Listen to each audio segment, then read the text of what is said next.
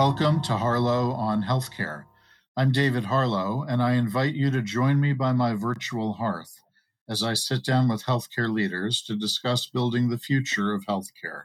Today, my guest is Josh Rubel, Chief Commercial Officer for MDClone, who will be with us today to discuss issues around struggling to gain access to the valuable data that we generate and collect in healthcare and ways to get around that, the uses for that data, how we collect it, how we might collect it in the future, and how we can use it. Because clinicians, of course, need to get their hands on data in order to deliver patient care and promote change. Josh, welcome. Thank you for joining us. Thanks, David. It's a pleasure to be here. So in addition to our shared passion regarding health IT and tools that we can use to improve healthcare, I note that we also share earlier passions in life around history. I understand you studied history in poli-sci. I studied history and literature. And I wonder if you could tell me a little bit about the tortured path from history to MDClone. Wow, I am excited to bridge those two topics. In fact, I think about it all the time, and I would be remiss to not thank you for actually asking a wonderful question. What a great way to start. So the things you learn in a classroom around history and around political science often revolve around systems, how people and how institutions behave. You start with incentive structures, maybe you start with objectives. You try to understand what has happened. You're looking at history, what's happened in the past, often through the lens of those objectives and or systemic analyses. And I find that there's a ton of similarity between that sort of analysis and also trying to think about what might be happening in healthcare and how either technology or new process or new capability can create change. So many of the tools I learned in the classroom, I find myself using every day in a professional setting, despite maybe the lack of a perfect connection or maybe an obvious connection, David, as you point out. So anyway, maybe not obvious at the surface, but I appreciate the way you've drawn the connection there. Yeah. Great. So tell us a little bit more about what you're doing now about MDClone.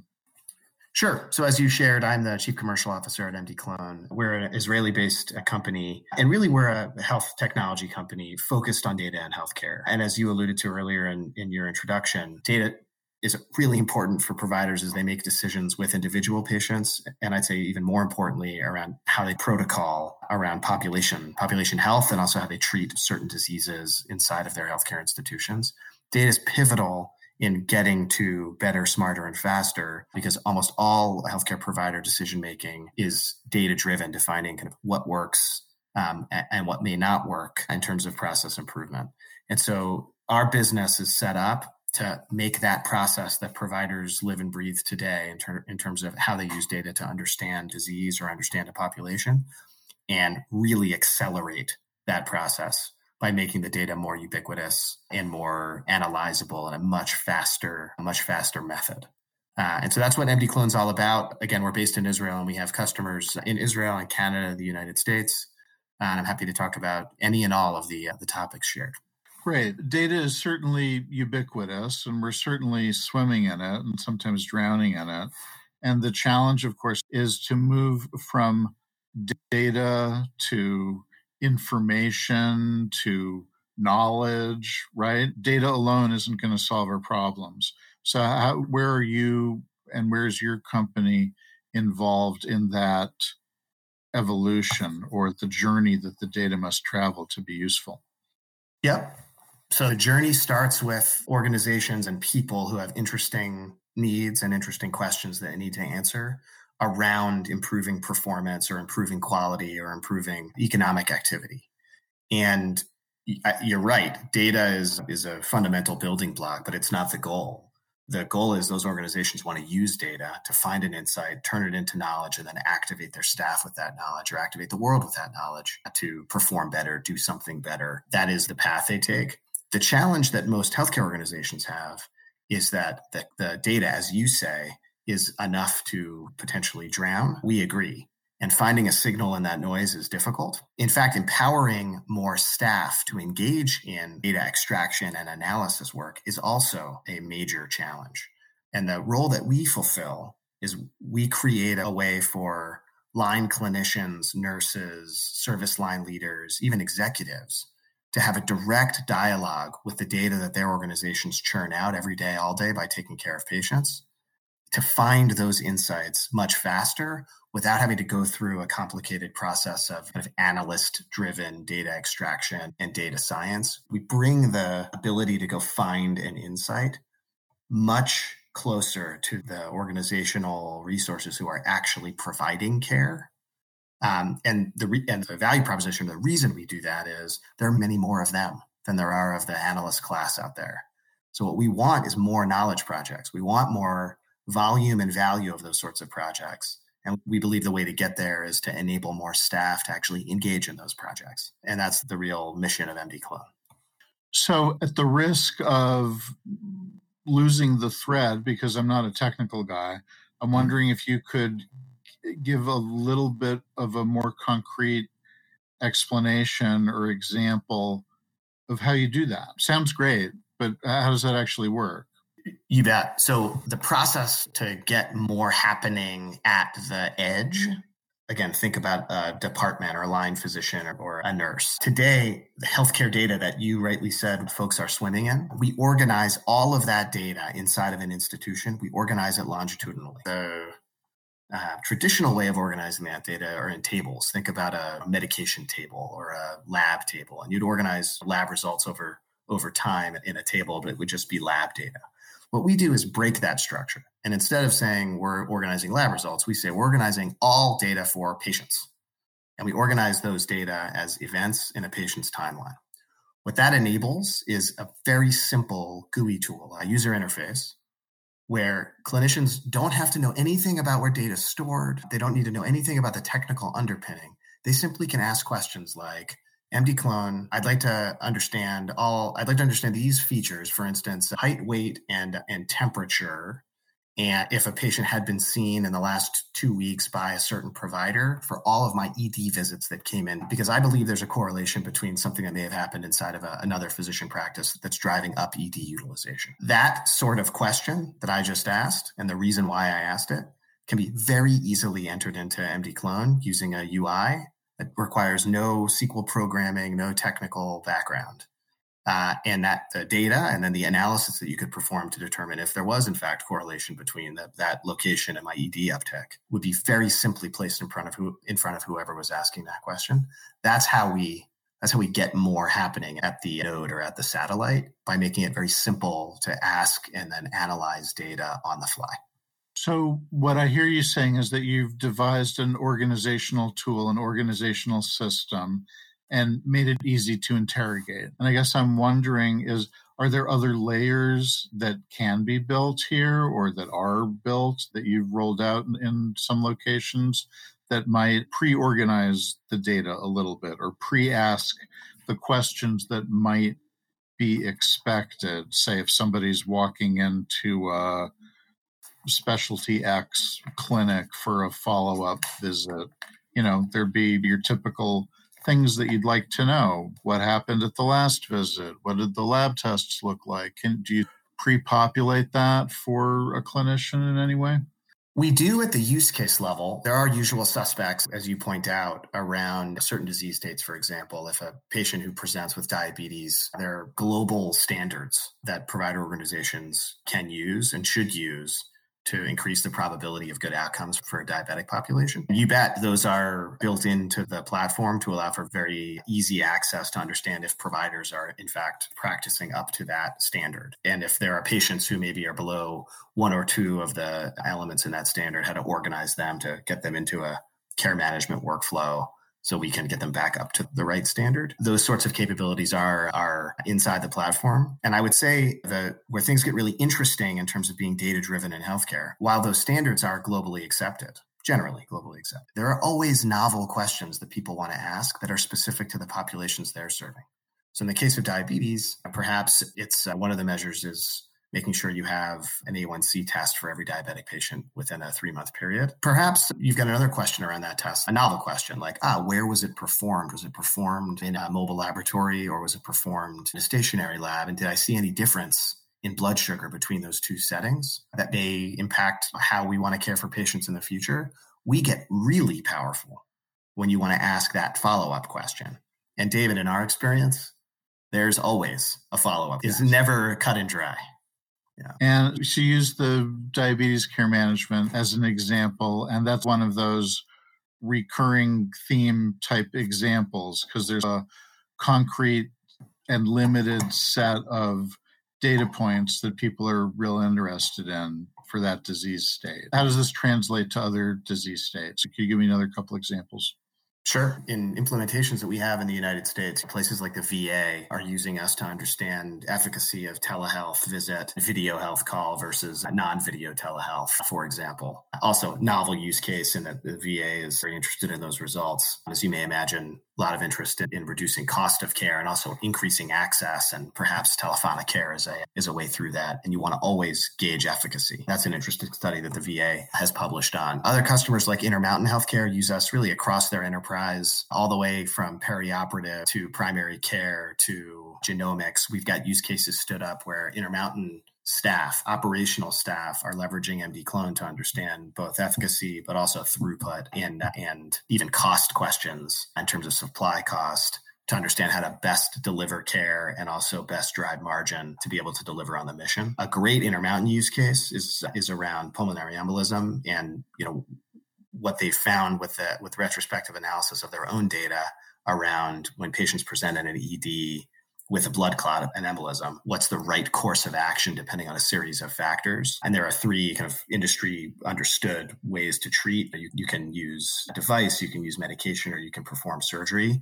And there's a real question in front of providers. Well, what should I do for this patient? And they've leveraged MDClone as an operating tool to help guide their thinking around what to do as patients present. I think that's a great example of the power of retrospective data and how it impacts patients. If you're just tuning in, this is Harlow on Healthcare, coming to you on Healthcare Now Radio. I'm David Harlow, and my guest today is Josh Rubel, Chief Commercial Officer for MDClone. Josh, we've talked thus far about patient data and manipulating, massaging, and extracting some meaning from patient data, whether for a particular patient or for a cohort of patients. I know that your company is also involved in work around synthetic data. So I would ask that you first define for us, when you say synthetic data, what do you mean? And then talk a little bit about why we would want it and how we use it. Sure. And I think we've been chatting about the utility, how you could make use of more liquid, more ubiquitous healthcare data from an analysis standpoint. I think one of the challenges associated with leveraging healthcare data inside a healthcare institution, but then also with the wider world of potential knowledge workers who are focused on healthcare, think life science, think policymaker, think health plan. One of the challenges with leveraging that data is the necessary and good privacy provisions that are in place really around the world to make sure that patient privacy is never compromised when using that data to find answers and to find insights. And that patient privacy building block is really sacrosanct and part of the relationship between the healthcare provider and the patient. So it's necessary, it's important that the privacy provisions that are in place are enforced. And from our perspective, there's an opportunity to leverage technology to find a way to ease through some of the regulatory requirements that are put on real patient data. David, you asked, what is synthetic data? Well, in the MDClone world, we generate, as part of any analysis, we generate data sets. If you're allowed to see those data sets as real humans, so if you're allowed to see actual real patient information, you're able to inside of our platform. And we have a unique capability that on demand, we can generate an alternative data set that tells the same story as the original data, tells the same story as the real patient data, but includes no real patient information. Instead, it is a fictional data set whose shape and contours mimic the original data set, but it includes no real patient information. It is entirely populated by fictional humans or patients. Let me just describe it in an example. I think you'll really understand it if I give you a brief example of what the data may look like. So if in my original data set, I'm looking at a population of, say, 1,000 diabetic patients, and I've pulled features that I'm interested in, like their height and their weight, and perhaps which provider they've seen, or if they've seen a provider in the last year, and a specific score of their blood sugar. And perhaps, again, there are 1,000 of those patients, and that's what my data set looks like. And in the original format, there are 1,000 of them. By creating a synthetic data set, perhaps I'll create a data set that looks like it includes 1,010 patients. And the correlation between all of the columns, height, weight, age, what that blood sugar was, will match the correlation on the columns of the original data. But there will not be a one-to-one relationship between any of the fake patients that I created in my synthetic set to any of the original patients. The reason why that's valuable and useful is you can make scientific studies and insights. You can find insights, discover whatever it is that you would discover on the original data, you can also discover on the synthetic data. And if there's no patient information in it, now there aren't any regulatory hurdles. There's nothing to protect. That synthetic data set is entirely peopled with fictional humans. Does that make sense, David? It does. Yeah. So this is an issue that's near and dear to my heart because in my day job, I'm the chief compliance and privacy officer of a medical device company with a global footprint. Significant issue for me in my day job.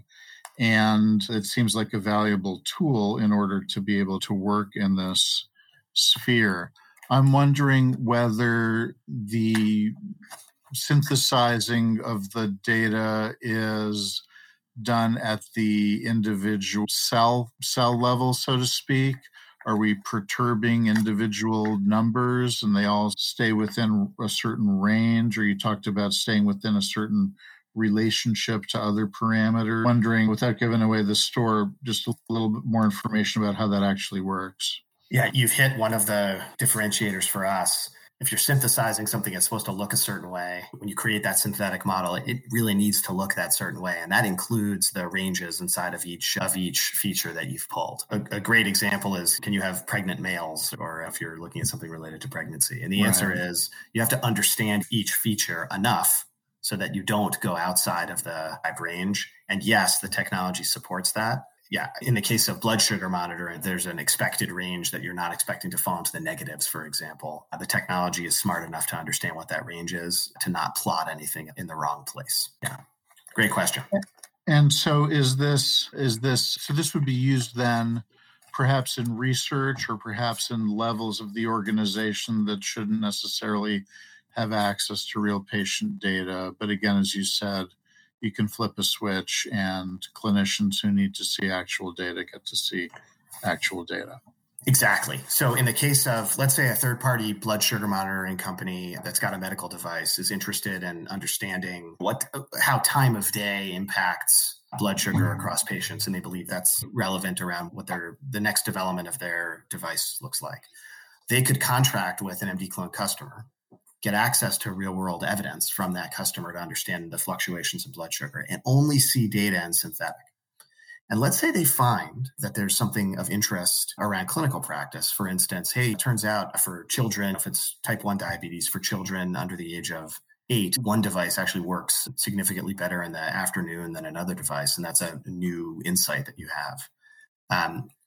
As you say, literally with one click of a button, the provider organization who's managing the diabetes 1 population can review that same data, agree with it or disagree with it. If they agree with it, they can immediately engage with the patients who may be better served by a new device or a different device. That entire flow is made possible inside of the platform, and only the people who are allowed to see the original data get access to that original data, but the insight itself is ubiquitous. It flows along the continuum.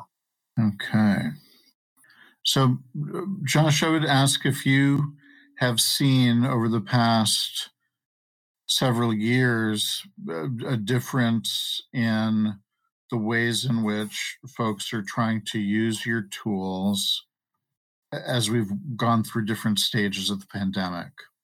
Has this had an effect on the way health system customers are using the tools? I think we have. I think originally our thesis on how and where the platform would be used was very much centered on the question you just asked, which was around research and potentially even third-party access to retrospective data. Our starting point relative to the technology was really putting those sorts of real-world evidence, kind of science and research hats on and making the platform available to those sorts of users. I think what we've seen is there's a real desire and hunger to get to the operational questions. And 3-4 years ago, the vast majority of the users of MDClone, again, around the world, were asking research questions. I would say today that's flipped. And while the questions they're asking and some of the insights that they get certainly can be applicable to research, of course, my pulmonary embolism example was presented in a paper last weekend, and the use of the tool is then moving into, okay, now the interventional radiologists have a new standard of care, and now they're performing, whether it's surgery or medication or the ablation for the blood clots, by leveraging insights that came out of the platform. That was, I wouldn't call it a surprise to us, but the hunger and desire for it was, I don't think we appreciated 3 years ago. I think today we see it in a big way, and we see the kind of requirement for methodology, again, to get more of the question asking and the insight development out to those departments. They want to do better for their patients, and they're hungry for this sort of capability. We see that as really the story of 22 and 23. And to your point around the pandemic, I think a lot of what the pandemic showed healthcare providers, but also the lay public, is that there's a ton of opportunity for analytics to go find insight. There are a lot of positives that came out of the pandemic, but the data literacy, I think, increased in our population around understanding healthcare. I think it increased inside the healthcare provider population as well. Data literacy on actually finding insight increased. And I think that portends well. I think that's a good guy for the future of medicine, because again, we need more insights to come. And if more people can have them, that should increase the volume. Yeah, we all became practicing epidemiologists, right? Indeed. Yeah. Josh, to wrap things up, I would ask you, if you were to wake up tomorrow and find yourself 5 years in the future, what's one thing in healthcare that you would hope or maybe expect to find has changed drastically? The old saying is that something about death and taxes, right? We all experience those. I think it's death, healthcare, and taxes, I think, is maybe the new normal. So we all experience the healthcare system. Many of us have children or siblings and parents, of course. So this is personal, right? This impacts the healthcare delivery system as a service, impacts really everyone on planet. And what I want to see is faster innovation. I want to see health systems that are able to move, understand evidence, their own evidence or other organizations' evidence, and move faster to take care of patients. And it's amazing. I think the average cycle time, this was as of 2019, cycle time from when something is discovered to when it becomes part of standard practice in medicine was something like 17 years. MDClone wants to see, but I personally, for my parents, for my kids, I want to see that cycle time shrink to 1 year, maybe 2 years, because each of those innovations means another wedding a grandmother can attend, another ball game a grandfather can attend. It really matters whether the disease state is around CKD or diabetes or mental health, or pick your disease state. If there can be better, faster, smarter care out there, we're going to impact the world in a big way. And 5 years from now, my hope is we're tightening the timelines to get those innovations out to the market. Stay tuned. Thank you for joining me today. My pleasure. It was fun, David. You have been listening to Harlow on Healthcare. Join us at healthcarenowradio.com. Let's continue the conversation on building the future of healthcare together at #HarlowOnHC. I'm David Harlow, keeping the fire going and holding a seat open for you. Until next time.